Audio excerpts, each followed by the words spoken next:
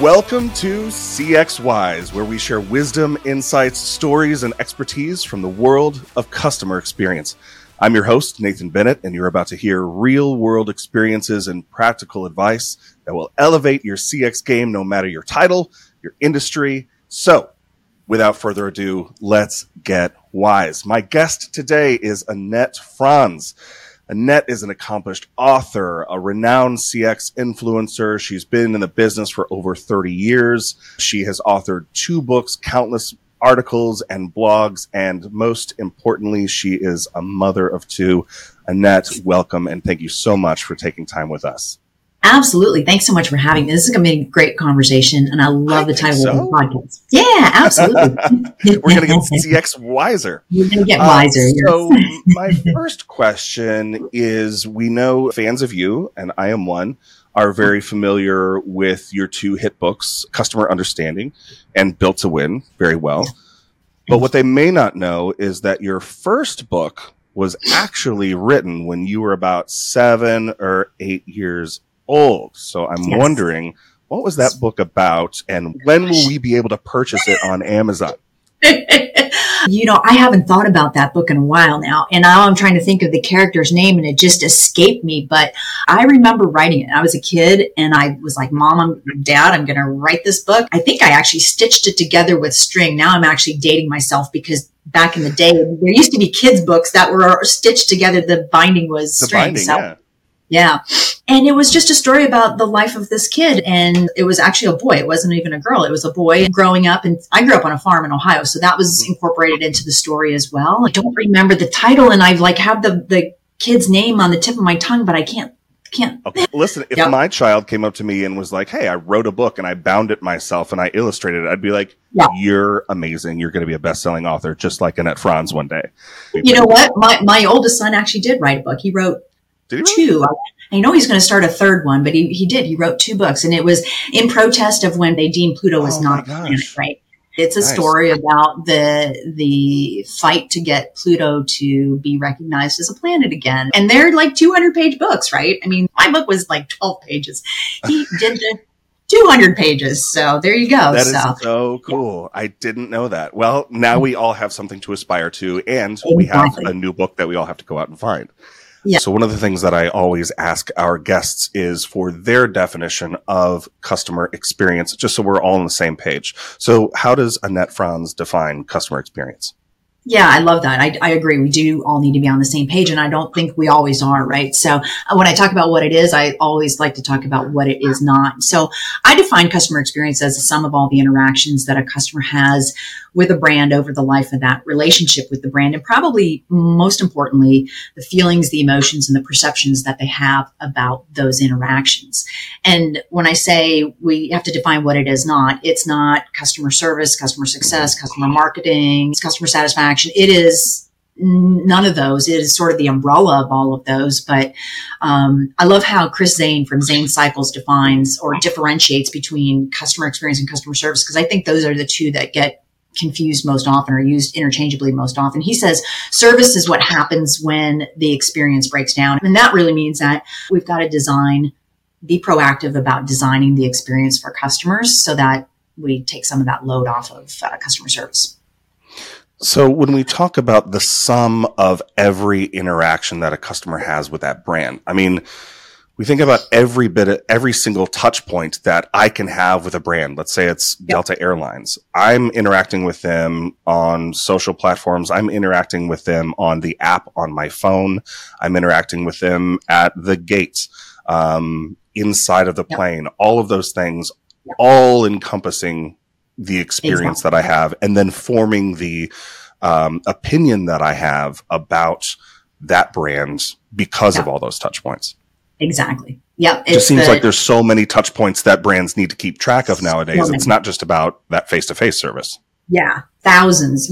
Some clients want me to do a touch point map. And when we do that touch point map, which is very different from a journey map, the touch point map is really just looking at each stage in the life cycle and looking at all the ways that customers touch the brand and the brand touches the customers. And it's things you don't even think about. On the airline example, we're talking tickets, we're talking kiosks, we're talking the people, we're talking the communications, we're talking the emails, we're talking hundreds of thousands of touch points literally across advertising, radio, all of those components that come into play that connect me to the brand or that the brand connects with me on. And so we really have to think about those. And by the way, the survey is a touch point too. And so we have to make sure all of those touch points are executed well. We need to understand what are the key moments of truth. If there's one we don't execute well on, is that a make or break point for the customer? And it could well be. So really important. And it's a great point that you make, that there are a lot of touch points. Speaking of touch points and ways in which things affect us, I know you grew up on a farm in Ohio, and I'm wondering how the growing up on the farm kind of shaped you to become the person you are today. I mean, you're an author, you're a motivator, you're a keynote speaker, you're a CEO and founder. How did those experiences shape you from that farm? And then what do you bring to your day-to-day career now that originated on that farm? I think it's a work ethic. And by the way, I'm German, so I have that going for me too when it comes to work ethic. But I think it's a work ethic. It's a discipline. It's in knowing that there's somebody out there that needs you and there's no slacking, right? You know, if you grow up on a farm and you've got animals, you've got to get up, you've got to do your chores, you've got to take care of things in the barn. You've got to do all those things. And at the same time, you're out there, you're planting, you're baling, you're plowing, you're doing all those things, all things that I did. Right. And so I think there's a discipline that comes with it. I think it's also, this is a fun one. It's also negotiating with my parents on if I do this now, can I go there later kind of thing. So it's empathy and caring too. You know, one of the fun stories from when I was growing up was during lambing season. There were plenty of times when my parents would call the principal and say, hey, we need Annette to come home. The mama has died and we need somebody to take care of the lambs. You know, those kinds of things. And for me, I have a real love for animals. I actually wanted to become a veterinarian. I did. This was not in my career path thought process, 30, 40 years ago. But I think caring is a big thing too. I don't know necessarily that there's a clear translation from caring about your animals to caring about your customers, but but let's go. It's got to be in there somewhere. Yeah, I don't think it's too far off. I'm sure that you've worked with probably some pretty stubborn animals. I know I've worked with some stubborn customers. There's maybe something there. I don't know. Yeah, I did. I actually did, because we had horses too. So I actually did write about one of my horses was very much barn sour. Like I'd go out riding and we'd get halfway down the trail and he'd turn around and run back the other way. And the post was something about how do we get customers to come back? I just sort of related those two things. But yeah, there are a lot of great stories that certainly could translate to what we do today. You said barn sour? I've never heard that term before. What does that mean? Barn sour basically in simplest terms just means that they don't want to go out. They want to stay home. Wow. I'm going to call him an introvert. He's an introvert. He just wanted to stay home. I've been barn sour a couple times myself, for sure. For sure. So how did you get from farm love of animals to wanting to be a vet? And now you're one of the faces on the Mount Rushmore of customer experience. Talk to me about your first kind of customer facing job. What did that look like? Were you a teenager? Were you in college, out of college? How did that begin? And what did you learn from that experience? Obviously, I worked on the farm, but when I turned 16, I got a job at a retail store in the town that was closest to us and worked there. And actually, during college, I came home and I worked there during the summer and winter breaks as well. And so that was my first experience. I don't think at that age, at 16, I really thought about, but you start to see, because you're there, you're answering questions for customers, you're taking care of the customers. We goofed around a lot, I will say that, but there was the taking care of customers, finding the things that they need. I was a checker. I did the whole thing throughout the store. And so I don't know that drove me to do what I'm doing today at all. Like you said, I wanted to be a veterinarian. And so after 3 years at Ohio State and realizing that I needed to have 6 quarters of chemistry to get into vet school, and chemistry was my kryptonite. So I was like, maybe it's time to rethink this whole thing. And it was back in the mid 80s. I was looking for a job. I finished school at Cal State University. loyalty, and then opened up the newspaper, and there was this, ad for J.D. Power and Associates. And I thought, gosh, I love to write and I love math, and market research is all about math and writing, and the rest is history, and I think that I fell in love with this work pretty immediately. People would, that elevator pitch, what do you do? And I would say, I work with businesses to improve the business, improve what they're doing so that customers have a better experience. And we didn't talk about experience back then. We talked about satisfaction and loyalty. And so it was really about how do we drive customer satisfaction and loyalty? Well, you've worked with just a variety of different organizations, almost countless. I'm wondering from your perspective, when you go into these businesses and you start consulting with them, what are some of the most common misconceptions that you've seen when it comes to customer experience? And how do you make sure that those businesses approach customer experience in a way that's really effective? And how do you measure that effectiveness? I know I just asked you like 6 questions right in a row. I was just going to say there are a lot of questions. Let me start with the first. Let's start off by, common misconceptions when you go into a business. What are they misunderstanding? Yeah. And I have a great example just from this week. I had someone reach out to me and say, and the first one is something we already talked about. Customer experience is not customer service, right? And I had somebody reach out to me and say, hey, I'm looking for a customer service consultant. I need somebody to do customer service training. And this was not the first time somebody had reached out to me with that particular request. And I was like, okay, hang on a second. Let's just step back for a minute and understand what we're really looking for here. Because as we got deeper into the conversation and I educated her a little bit on the difference between customer experience and customer service, she was like, yeah, I see what you're saying. And we got into, you can do all the customer service training you want, but if you don't have the bigger picture, if you don't have the foundation in place, if you don't have the culture, one that's a customer-centric culture, one that's putting the customer front and center, and you don't have leadership that's really on board with what you're doing, but all they've said is, we need better customer service. I think that's a real big problem and a real big misconception, because you can have people who are in the contact center who are taking care of your customers, but if everybody else in the organization is not doing that, they're really creating problems for your call center, right? And I said earlier, you have to step back and look at the big picture. And if you look at the big picture and you just understand the customer and you design the experience based on their needs, expectations, problems they're trying to solve, you're going to take a huge load off of your contact center because you're already thinking about the customer upstream and really designing the experience, which includes the product, the price, everything to meet and to customers' expectations and to serve them. And so I think that's one big misconception. I think another one is, and that's tied into that, is that customer experience is what happens at the front line, but customer experience is your back office too, right? Your back office is back there. They're designing, they're supporting, they're facilitating a lot of the things that your frontline is doing or that customers are experiencing. And they may never touch a customer face to face. And so I think that's a big misconception. And another one is customer experience. If we just throw some technology at it, that fixes it, right? And technology is really just a tool that supports and facilitates the experience that customers are having. And so customer experience is very much a people thing, not a technology thing. I think a human thing. Exactly. Thank you. I think another one is, and speaking of human thing, not making that connection between the employee experience and the customer experience. I have that conversation so many times with leadership teams, and I don't know how many countless times I've been in meetings with them and they're sitting next to me and they'll go, oh, thank you for saying that. I never even thought about that. And it's like, wow, who delivers that? Who designs and delivers? Who builds, sells, supports, services, implements, trains? Who does all that? Your employees. That's where the experience is going to come from. So I think those are probably some of the big ones. And how do you go in and implement these changes and then measure the success of those changes in a business that you're consulting with? What are some of those metrics that you look to?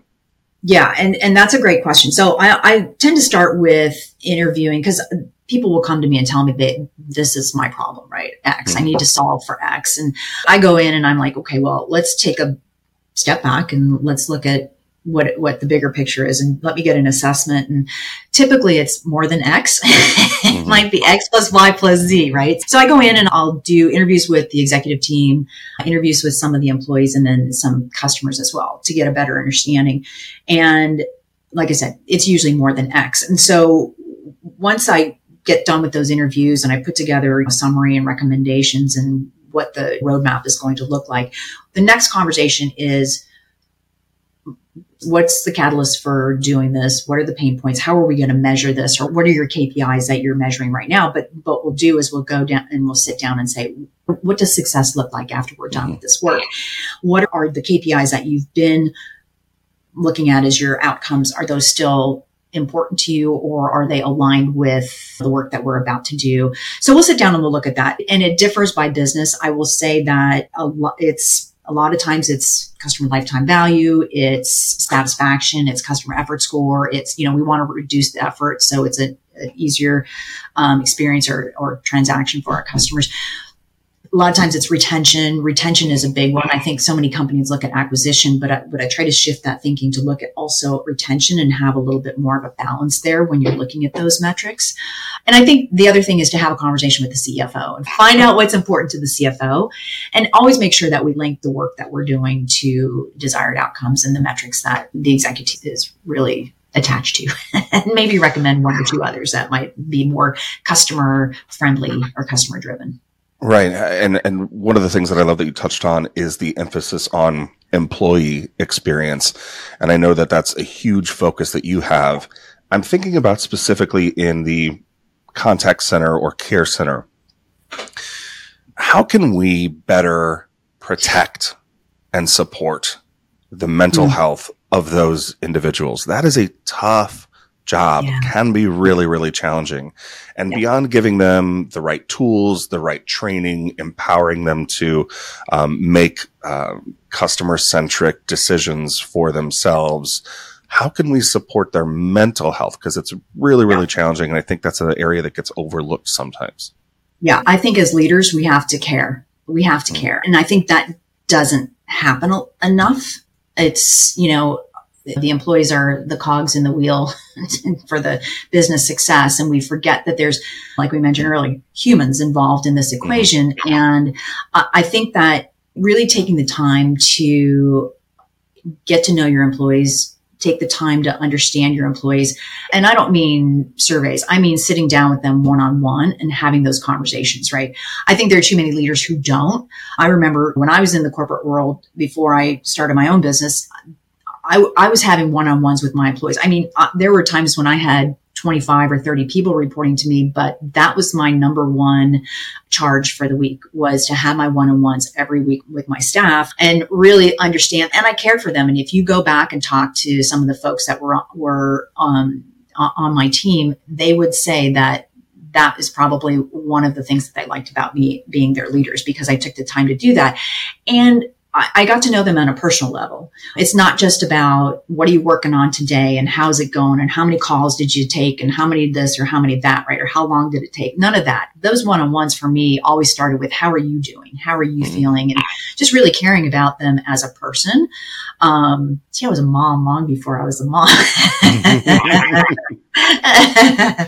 That just hit me. But I think that's really what it takes to know and understand your employees at that level and listen for the cues that things are going sideways, right? And then help them to work through them. So for example, both my sons work for the same restaurant, and my oldest son is a manager there, and he was going through some hard times because sorry for lack of a better, it's a shit show. It just is.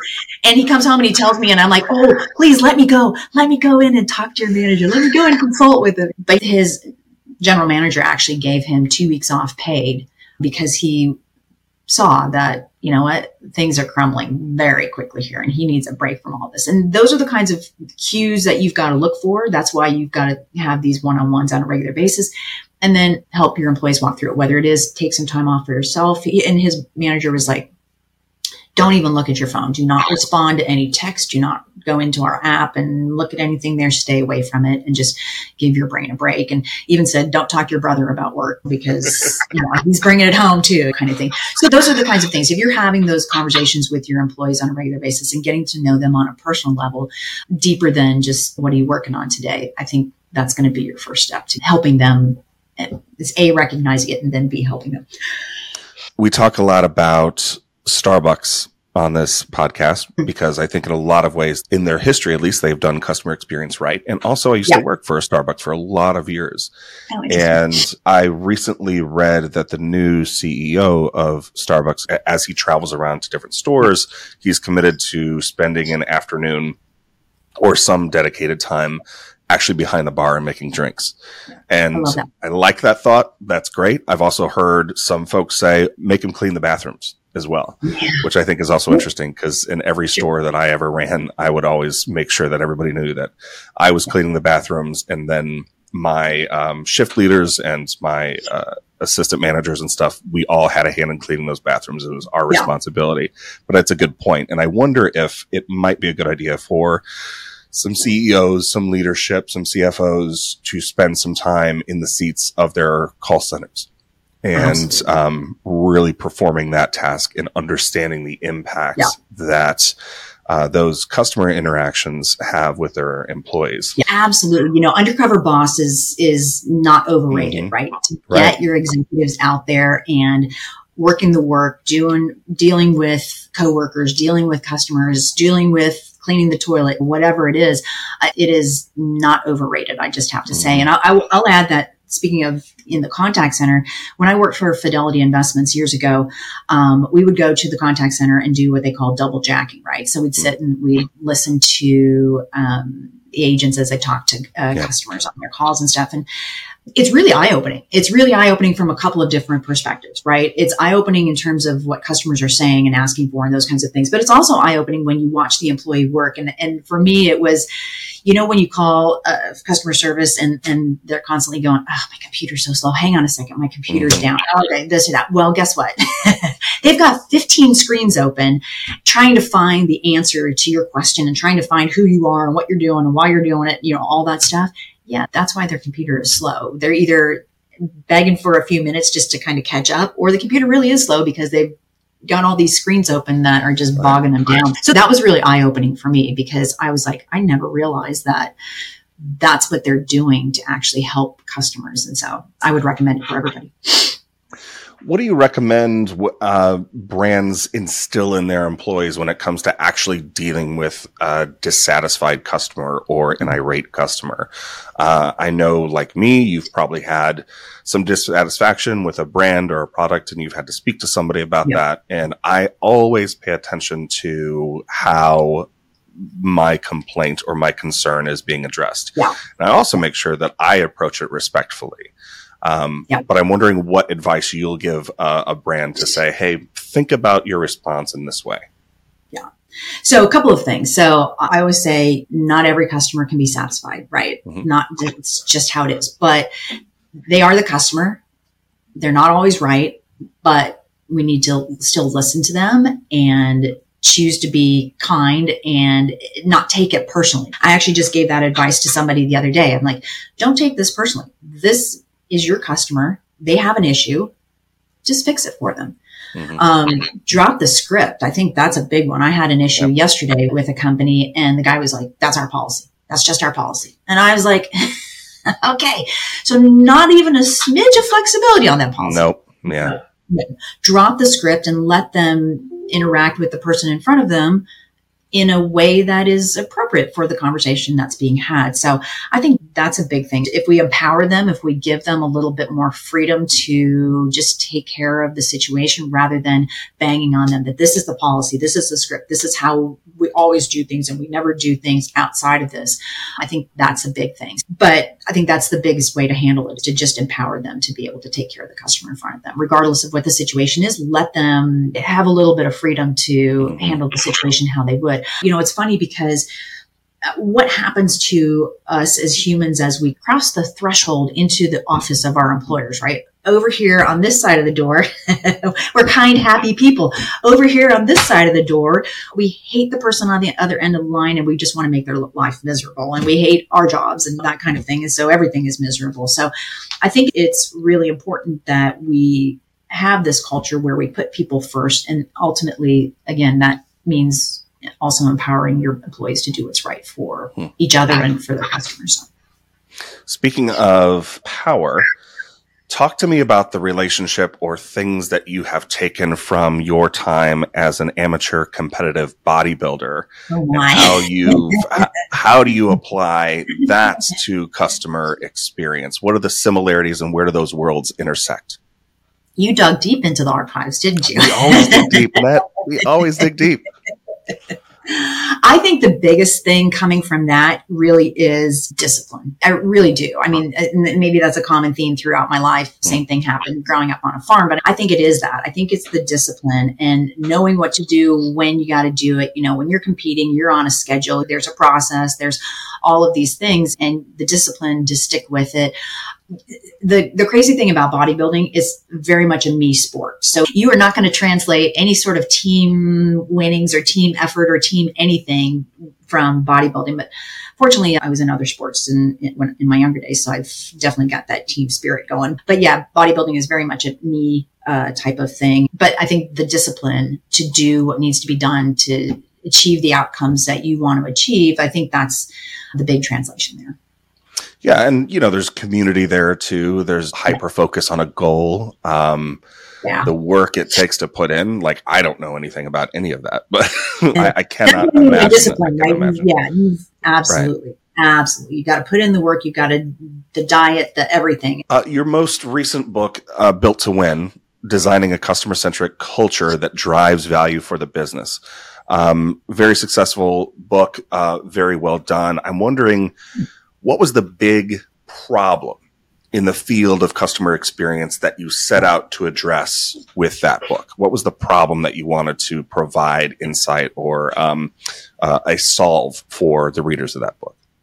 I think there's two things. The first one is culture. I think people think that they can go out and do the work that they need to do to improve the experience, but don't tie it back to how important it is to have that foundation so that it gets done the same way across the organization. We talk about that seamless, consistent experience from channel to channel, from department to department. If just one person over here in this corner of the business is focusing on the customer and working to improve the customer experience, that's great, but it's great for that point in time. It's great for that touch point. It's great for the customer when they're interacting with that group, but it's not great for the customer interacting with the brand. And so culture is really the foundation for the type of business that you want to have. I had this whole graphic where it's, culture is this, which drives this for the employee, and it becomes the precursor for a great employee experience as well. And so when employees are cared for and it's a culture of,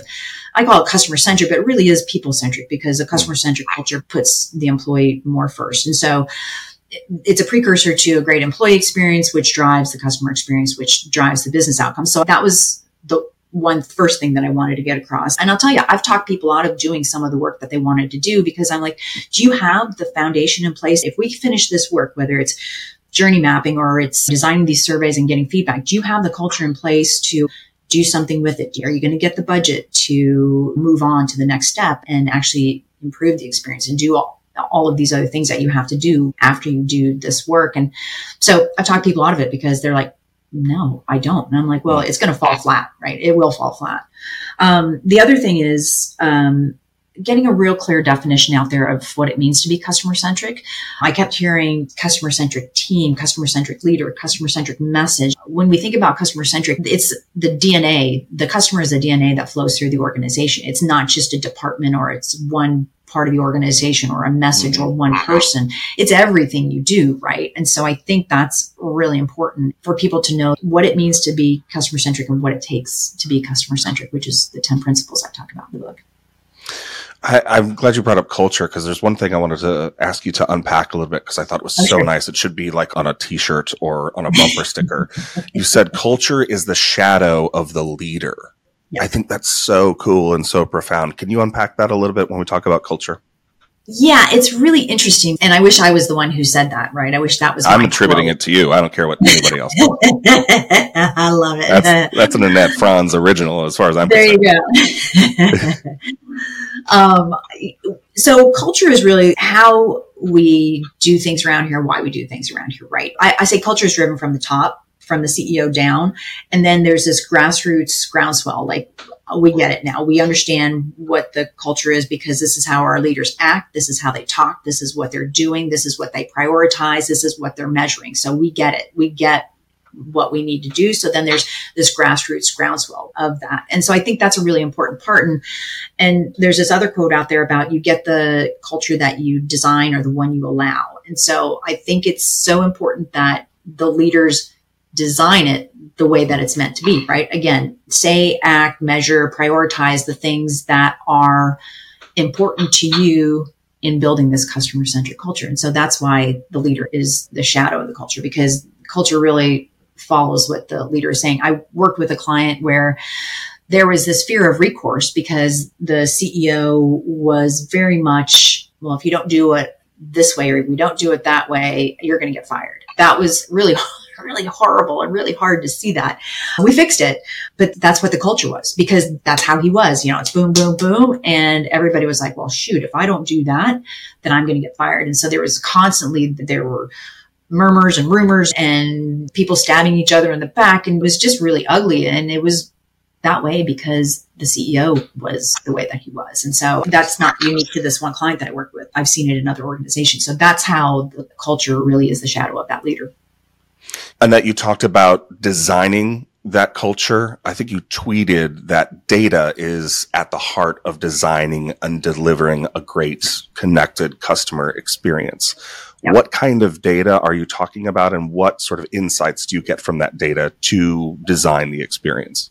So when I talk about data, there's a couple of different things that I look at. In my first book, Customer Understanding, I talk about the 3 ways that you can achieve customer understanding. You listen, you characterize, and you empathize. So listen is about the different ways that we listen to customers and get their feedback, but it's also about the breadcrumbs of data that they leave behind when they interact and transact with the brand. That characterizes your personas. You're doing the research, you're interviewing customers, you're really taking the time to understand who they are and needs, pain points, problems to solve.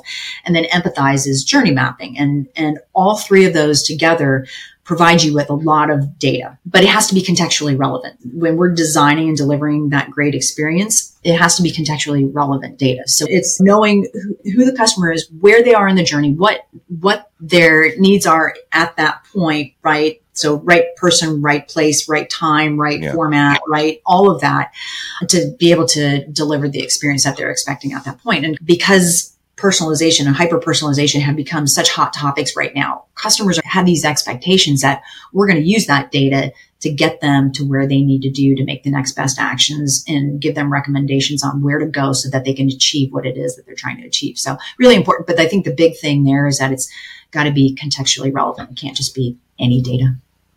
I love it. Annette, I could spend another hour with you. I know we need to wrap things up. Thank you so much for your time. I do want to say to all of our listeners out there, what we love to do is share our guests' opinions and their thought leadership as best we can. And one of the ways that we like to do that is if you are listening to this podcast and there's something that was really meaningful that you got from it, put it up on your social, tag us with hashtag CXWise, and we will send you a copy of Built to Win, Designing a Customer-Centric Culture that drives value for the business.